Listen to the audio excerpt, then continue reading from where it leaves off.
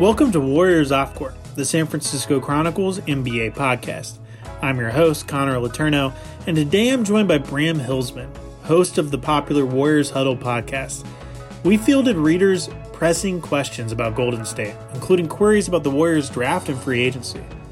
Bram, thank you so much for joining me back on the podcast. It feels like it's been forever. I know it's only it's probably been over a month now because I had my little hiatus. And then, we haven't really talked for the pod since then. How you been? How are you keeping up? Yeah, this might be shocking, man, but absolutely nothing has changed at all since the last time you and I spoke. I am still stuck in a pandemic. The most optimistic, positive thing I can tell you, Connor, is that between then and now, neither my wife nor my child has tried to stab me. We're all good, even though we're in these close confines. So I'm good, man. How you been? I've been good, man. Like I said, I got off a big break last week. Got to travel a bit, went on a road trip. Social distancing. I was careful. I got tested yesterday. I do not have the COVID. You could hear my concern and my resentment, by the way. I just feel like whenever I tell anyone that I went on a vacation, they just judge me so hard. Yes, I'm doing that right now. I'm judging you. Literally, as we speak, I'm judging you, and I'm a little nervous. I'm glad you butted in the testing thing because I'm pretty certain, even though this is over the phone, I would not have done this pod with you if you're traveling around the nation. Yeah, no, I appreciate that. I appreciate the judgment. I understand it, which is why I, get really defensive whenever it comes up. But I was thinking this week, there's not a lot going on with the Warriors. We have the lottery coming up on August 20th, so I'm kind of getting prepared for that, which would be really interesting to see what selection they end up getting. I have a story coming out tomorrow kind of breaking down, honestly, why this lottery is probably not as important as you think. The lottery tends to matter a lot when there's a clear-cut number one, right? Yeah. When there's like a Zion Williamson or a Tim Duncan.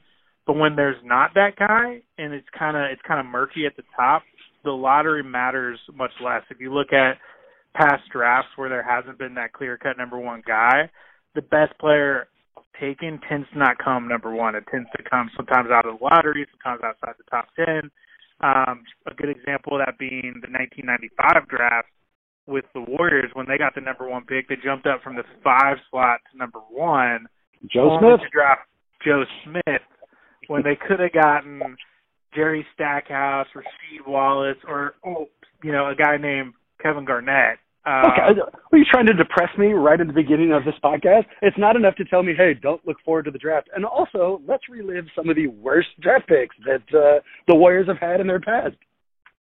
My point being that if the Warriors don't get the number one pick on August 20th, don't freak out. It's not a doomsday scenario. It actually might end up being a good thing because if they got the number one pick, they'd probably end up taking Anthony Edwards, and who's to say that Anthony Edwards isn't going to be another Joe Smith guy where he's just like a good role player for a long time and the guys drafted after him end up being better than him. So that's my point. It's really more of a positive thing than a negative thing, given that the Warriors are likely not going to get the number one pick. Even though they have a start in the league, they only have a 14% chance at the number one pick, and I think people forget that they actually have a 48% chance at the number 5 pick. So we really should be talking more about what they do at number 5 than what they do at number 1. If you were telling me the optimism I can pull from this statement is, one, they're probably not going to get the number 1 pick. But, hey, Bram, good news. If they did, they would fuck it up anyways. I'm not sure I'm feeling that optimistic, man. I mean, I understand where you're coming from. I gotcha. But I am in full-blown nostalgic mode. Now that the Warriors are not only back in the draft, but at the top half of the draft, I'm partying like it's 1995, Connor. I've decided that, top pick, and it's going to shift everything. So don't pop my dream bubble. And it's the only bubble the Warriors are a part of right now. I need it. Okay, fair enough. So we got a bunch of good questions. I put out the call this morning for mailbag questions, and as always, got a bunch of good ones. Got some repetitive ones, and I'm not judging the reader or listener for that. I mean, there's not a lot going on, so we're going to get some repeat questions. So the ones that I picked are ones that we haven't answered before, either in the written or verbal form. The first one I think you'll get a kick out of because there's a little bit of a backstory here, and this is from @J72. When is Booker coming? As in Devin Booker. Question for Draymond Green. Yesterday, Draymond Green was fined $50,000 for tampering, for blatantly throwing the Suns under the bus during his guest appearance last week on TNT. And he basically said that Booker needs to be in a better situation and was criticizing the Suns organization, which is not the first time he's done that. You remember back in November, I believe it was, when Marquise Chris was starting to break through for the Warriors, Draymond went on a long rant criticizing how the Suns handled Marquise's development. So I think there were some people who heard that and wondered, is Draymond trying to get Devin Booker with the Warriors? And if so, is that plausible? What do you think? They asked him that literally on TNT, right? I mean, after he said what he said about Booker, I don't might have been EJ, could have been Kenny, but somebody asked Draymond, "Hey, are you tampering?" And Draymond, being Draymond, said, "Maybe," And incidentally, I think that Draymond has been just fire, just been absolutely phenomenal on that halftime show, and we're getting a glimpse of how good he's going to be in studio when he inevitably makes that move. But as far as the Warriors have a shot at Booker, I can't imagine how the hell the Warriors could make the numbers work. And even more than that, when I first heard it, my first thing was looking at who Booker's representation was. Because my assumption, and maybe this is more telling about how I'm viewing Draymond now than anything else, but my assumption was that Draymond was recruiting, but he was recruiting for Clutch Sports. He wasn't recruiting for the Warriors, and was just throwing out how phenomenal they thought he is, and was getting some feelers out. But let me turn it to you. Is there, just monetarily, is there any actual scenario where the Warriors could make a move for Devin Booker? Well, you make a good point. I completely forgot that Devin Booker was a clutch guy, so that makes total sense. Is he a clutch guy? Because I end up not looking. But if he is a clutch guy, I think that's kind of implied that he was. So I assume that he was based off your statement. Yeah, no, I don't. My assumption was that he is not a clutch guy. In terms of the Warriors' pursuit of him, it doesn't make sense. He's a guy who signed a max deal a couple years ago. He's under contract through 2023-24, making well over $30 million a year during that span, and he's proven to be a shooting guard. And obviously the Warriors have Klay Thompson, and Klay Thompson maybe isn't quite the offensive player that Devin Booker is, but he's much better defensively than Devin Booker. And so I don't think you're trying to be paying $30 million to a six man or a scorer off the bench. That wouldn't be fair to Devin Booker. And given how much money the Warriors have tied up in Steph, Klay, Draymond, and Andrew Wiggins, it just would not make sense to go after a guy like Devin Booker right now. I like Devin Booker. I think he's underrated. I think I'd love to see him in a winning situation. I don't think the Suns' problems are because of him. I think they're despite him. And, I'd love to see that, but I don't think it's going to happen with the Warriors. Of course, Devin Booker's a hell of a player. They're undefeated in the bubble, I think. And I'd love to see Golden State at a max player, but we don't need one in the backcourt. We're pretty set there, right? But to follow up what I was suggesting before, and I've done a little bit of research in the 8 seconds since I've spoken, so Devin Booker is not currently a clutch guy, but his old agent, Leon Rose, has now left, right, because he is with the Knicks. So what this makes me think is exactly what I was hinting at when you asked me what Draymond was doing. If Devin Booker right now is essentially between agents, right, Leon Rose is with CAA, but Leon Rose is left to the Knicks, and Draymond Green is going to national television talking about what a hell of a player Devin Booker is. Again, I think he's recruiting him for clutch. I don't think he's recruiting him for the Warriors. So we'll see. We'll see how it plays out. But that was my interpretation of it. Yeah, which is very on brand for Draymond. He's a guy who he always knows what he's doing. He knows the power of the media. He knows the power of his voice. And he's also very loyal to whoever he's with. So as soon as he signed with Clutch, he was all in on what they were about. Totally makes sense. Our next question comes from YNRE, and there's 3 G's, so it's YNREE. Would the Warriors trade Eric Paschall, Marquise Chris, or Jordan Poole? What would they want in return? I'll let you start that answer. Yeah, let me answer it first with a question. Do you get nervous when you were reading the names of the people who've asked you the questions? Whenever I do mailbag pods, I always feel like I'm going to screw it up, especially if it's a scenario where there's 3 E's. I have no idea what to say. It's not a name that actually is pronounceable. So exactly, that's exactly right. I've given up on like dynamite questions before. I was like, oh, what a great question, and then I got nervous about reading the name and just let it go. But to your question, would they consider trading any of those guys? Sure, of course. I'm sure they would in a heartbeat. It's just a matter of what they get in return. And I'll admit to you, Connor, I was stalking your Twitter before today, and I saw this question. And the way I remember it reading was if they would trade them, could they trade them for another pick in the draft and what they were looking for? If that's the question, I don't think the Warriors are looking to add another selection in a draft that is universally considered to be weak. So I think their ears are open. They're willing to field any offers that came their way. But if what we're talking about is draft selections, I think probably, hopefully, Myers and the Warriors are all set there and would prefer have these guys, Chris, Paschall, their own young talent as opposed to more from this draft class. The next question is from @Wittaglizzy. Can I bother you with a question before we get to the next one? Because I'm going to forget it and I don't have any paper to write it down. But I was having this conversation last night over drinks on a Zoom meeting. And what I was asking was, do you think that there are any Warriors, any of the players who, if they were given truth serum, they would honestly tell you they wish they were in the bubble right now? Want to be there for the young guys? I think there's a couple of the young guys who probably wish they were there. Someone like Michael Mulder, who only got, a few games with the Warriors, probably wishes he was there just to, experience the NBA at that level. Yes. But I really think it's limited to, the Michael Mulders and the Kai Bowmans and the Juan Toscano Andersons. I don't think Draymond and Clay or Steph are thinking twice about wanting to be in the bubble. I don't think that even crosses their mind. Clay is in somewhere right now with his nose up against the Orlando sports complex, just wishing to be let in. Yeah. I don't think that's happening. So the next question, as I alluded to a minute ago, is from @Wittaglizzy.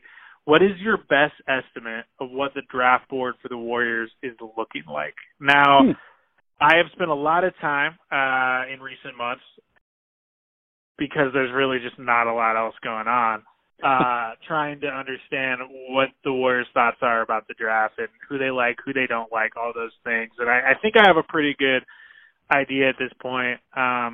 What I will say is that their draft board is not going to look like a lot of other teams' draft boards. They are high on certain guys that other teams aren't high on. They are not high on guys that are considered definite lottery picks and potential top 5 picks. They are thinking for themselves on this one, which I think is good in a draft that is so fluid. When you have a draft that's this fluid, I think it's really important to not get overly caught up in where guys are in mock drafts and things like that. Are you really banking on research and figure out who you like? And an example of what I'm talking about is they really, really, really like Saddiq Bey out of Villanova, and I know you've probably heard a lot about that, and I know it's been written by other writers as well. And there's a reason, because everyone that I'm talking to is super high on him. I mean, I know there were multiple people in the Warriors front office who have him as a top 5 grade, which is crazy considering that he is widely considered a mid to late first round selection. A lot of people don't think he has super high ceiling. They see him more as a role guy at the next level. The Warriors think that he is an above-average defender who's very efficient offensively, who comes from a winning program like Villanova, and kind of has that same type of pedigree that Eric Paschall had. He can come in from day one and be helpful, and they think he has a higher ceiling than a lot of other people do. So I don't think they're going to use a top 5 pick on him, but like a trade down situation where they traded down, to like the late lottery or mid-first round, I would think it would be for him, because they probably feel confident that they could get him in that range. In terms of other, assuming this is going to change, like if we'll fast forward when that draft actually happens, but if you had to put down money today, literally today, and let's make it something that matters to you, a rent payment. If you had to bend a rent payment today, do you think the Warriors will use whatever pick they end up with in the first round, or will they trade it? I mean, trading down. I do think that they're going to end up using it. I've been saying that for a while now, just because I'm not confident that they're going to get an offer, like for the pick, and maybe comparing it with the TPE, the traded player exception. That's going to be enticing enough. I think it would need to be knock your socks off type offer, because they are legitimately really high on several guys who I think they're going to have a good shot at getting in the top 5. Okay. They like Anthony Edwards. They really like Benny out of Israel. They really like Tyrese Halliburton at Iowa State. I think that they're going to be able to get at least one of those guys, regardless of whether they're drafting at number 1 or number 5. So I think they're going to hold on to the pick, and I think they're going to end up using the TPE on its own to get someone. But that's just my hunch based off the conversations I've had with people in the front office. A couple other things about their draft board, and I know I've said this a million times, they're not super high on LaMelo Ball. They're not super high on James Wiseman. A lot of people, I've gotten so many questions about, are they going to draft James Wiseman? They need a center. Especially now. He just had that workout video. If I had to guess, regardless of where they're picking in the top 5, they're going to take either Anthony Edwards, Benny, Tyrese Halliburton, and then there's a couple other possibilities. Like they could take Isaac Okoro. They could take, really those are the main guys I'm hearing right now. So that's the basic takeaways of my understanding of their draft board and how it's coming together. We've had a couple of college draft scouts on over the last few months, and you didn't leave out one name that we've heard. I'm hearing the exact same things you are. The only place I am, Connor, as long as they don't draft somebody like Joe Smith or his functional equivalent, I'm on board, man. And we've said this. A few months ago, you and I did a pod that was a lot of fun. It was the Warriors draft foibles. In the past, we went through some of their worst draft picks of all time. And if I'm remembering it right, we ended it on this really optimistic note. And the idea was, for decades, man, you couldn't trust the Warriors front office. If there was a star, you knew for sure they wouldn't find him. And now, the shoe's on the other foot. These guys have really developed our trust. We were talking about Paschall. If you're another organization now and the Warriors move ahead of you or buy your second-round pick, you should be really nervous about that, because they have a track record of hitting on those picks, which is a long way of saying, I don't know who they're going to take. I don't know where they're going to take them, but I trust this team and this front office to do the right thing, which says a lot given how bad this franchise used to be. We'll have more of my conversation with Bram Hillsman right after the break. Hey, it's Kaylee Cuoco for Priceline. Ready to go to your happy place for a happy price? Well, why didn't you say so? Just download the Priceline app right now and save up to 60% on hotels. So whether it's Cousin Kevin's Kazoo Concert in Kansas City, go Kevin, or Becky's Bachelorette Bash in Bermuda, you never have to miss a trip ever again. So download the Priceline app today. Your savings are waiting. Go to your happy place for a happy price. Go to your happy price, Priceline. So the next question is from @Bluno, number 1. If the NBA ends up not allowing OTAs or some other sort of group practice for the Elite Eight before all teams return for training camp later this year, how do you think that would impact the Warriors next season? Now, that's a really pertinent question, because it's looking more and more likely like there isn't going to be any sort of second bubble, or maybe not even a mini camp, which is kind of crazy to me, because the Warriors would end up going 8 or 9 months without any sort of team availability, without any sort of group practice, which is nuts for a professional basketball player. What kind of impact do you think that would have? Big one. So I have pretty high aspirations for next year, and I think that if Warrior fans are being honest, that's true for most of them. One of the things that's really going to matter, depending on how far they go, is seeding, right? And so wins during the regular season are going to mean something. And the problem with the Warriors, they're going to have talent, but they're melding 2 different teams. In some ways, they're melding 3. They've got the starters they're bringing back. Steph and Klay have not played with one another since Klay's injury. Steph hasn't played with most of these young guys. And Wiggins has not played with Steph and Klay ever. So literally the core group isn't ready to necessarily play with one another. And then there's this other team, the young guys, the Mulders, the Pascals, the Lees, there's all these other players who spent a full or a pseudo season this year playing with one another, but they don't know how it works with the big dogs. And if we don't have any off-season opportunities for them to gel, and they have to use the beginning of the season to figure that out, well, they're not going to get some of those wins, Connor. And we end this where I started it. If they're not getting wins early on, it's going to affect their seeding. If their seeding is affected, it's going to impact how far they go. So I think it is definitely going to have a negative impact. One of the things I like about basketball is its similarity to music. Here's what I mean. If I take 5 unbelievable musicians, I'm talking like world-class, best at their instrument musicians, and put them on stage for the first time together, even though their individual talent is unbelievable, there's no guarantee that they're going to be a good band together. These individual skill sets have to mesh, have to play within one another and make a song together. Same thing for basketball. It's not like baseball. You can take these guys who have incredible talents, but if they don't know how to play with one another, those talents are going to be wasted. I think the Warriors are going to be able to put these things together, but every opportunity they have to develop that chemistry is an important one, and if some of them are being taken away, there's some downside there. So the next question comes from @case_715. How many E's? A lot of E's in that one too, or no? Just one? Yeah, let's just moving on to the question. Three free agents the team should go after. Now I could interpret this by just who are the best 3 free agents, and they obviously should go after the best guys, right? Like Brandon Ingram or whatever. Right. But it's an MLE question. Realistic about it, the Warriors only have a mid-level exception, which is about $6 million at their disposal, and then minimum contracts.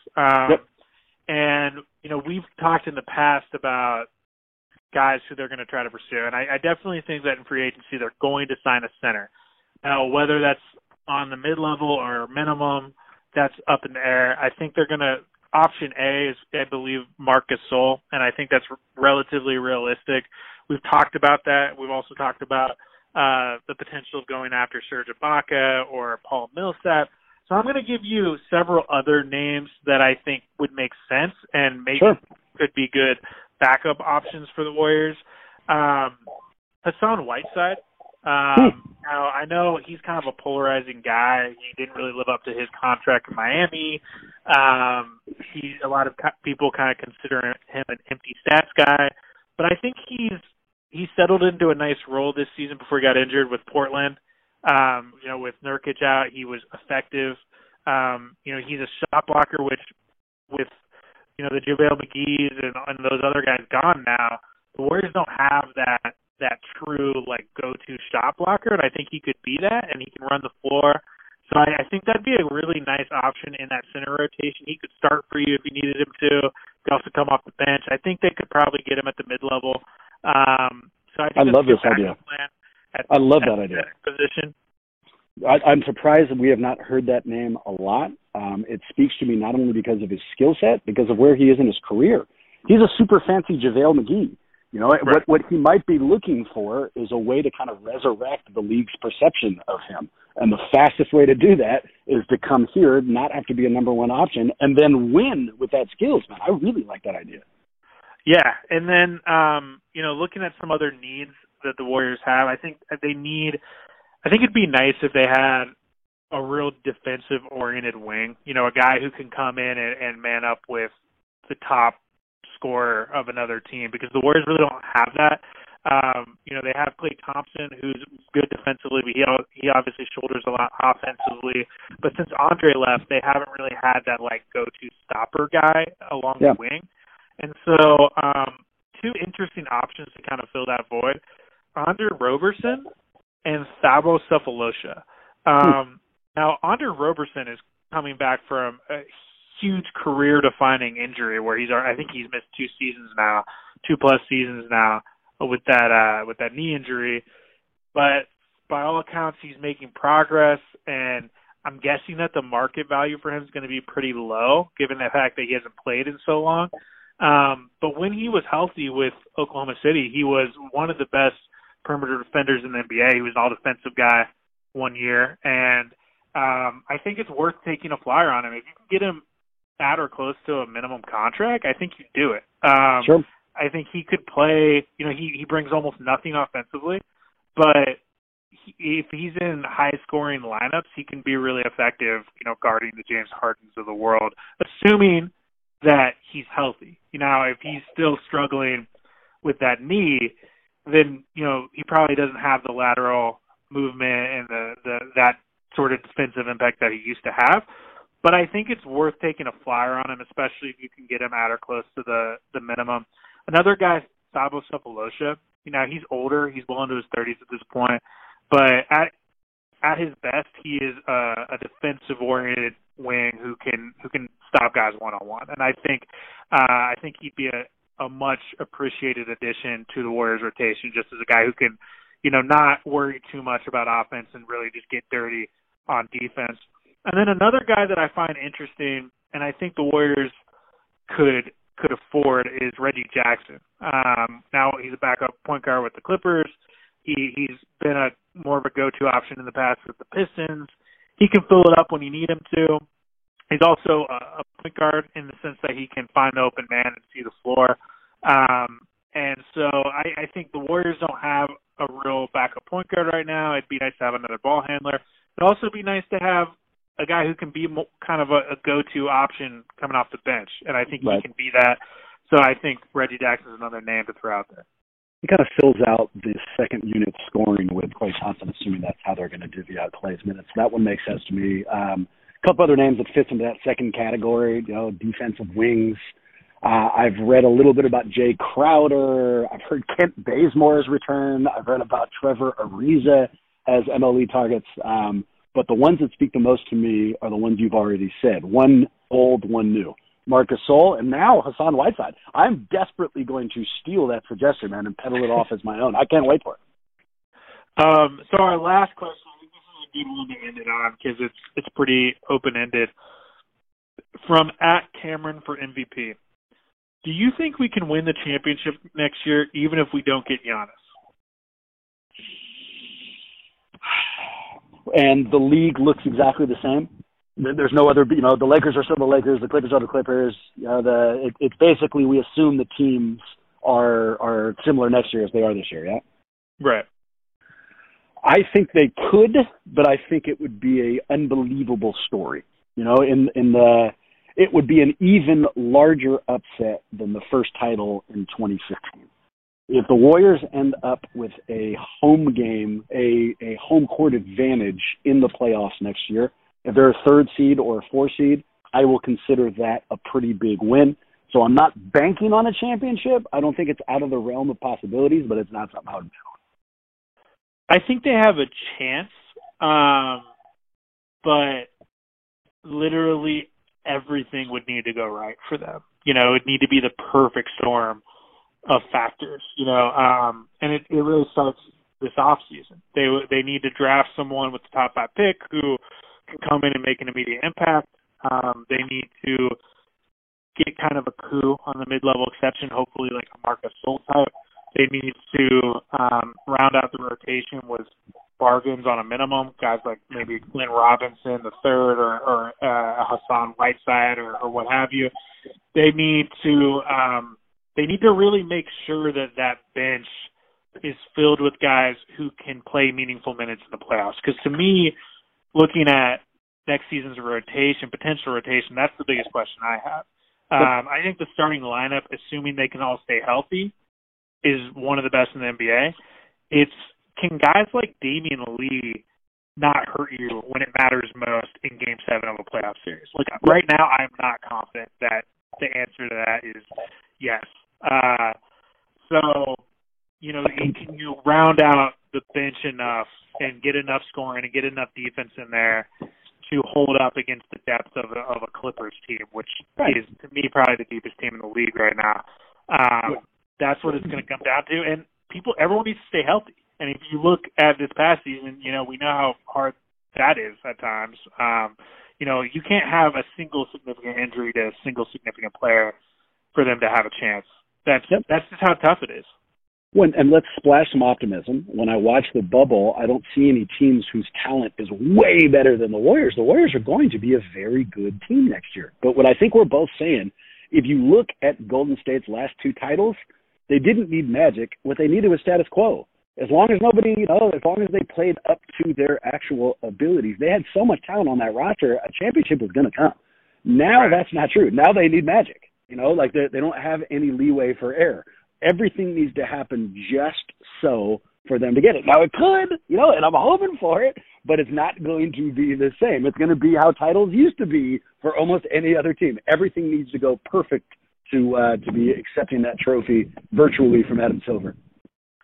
So you're saying there's a chance? I'm saying there's a chance, Connor. Exactly right. Bram, thank you so much for joining me, man. I could talk to you for hours. It just, you know, it goes by so fast. Where can our listeners find your podcast, Warriors Huddle, which I'm a huge fan of? I go on very often. Where can they find that? I mean, you are basically, I consider you basically a co-host on that show. So, yeah, I would hope that you enjoy it. And they can find us in all locations where podcasts are provided. We're on iTunes, Stitcher, Google Play, the whole 9 yards. Just search Warriors Huddle, and you will find us. And we also have a Twitter account at Warriors Huddle. And it's huge fun, man. Always true. You know I love coming on this show. And hopefully we can do this again real soon. Our thanks to Bram Hillsman for joining me on the podcast. It's always a lot of fun talking Warriors with him. Warriors Off Court is a production of the San Francisco Chronicle. Support Warriors Off Court in the newsroom that creates it by signing up for a Chronicle membership at sfchronicle.com/pod.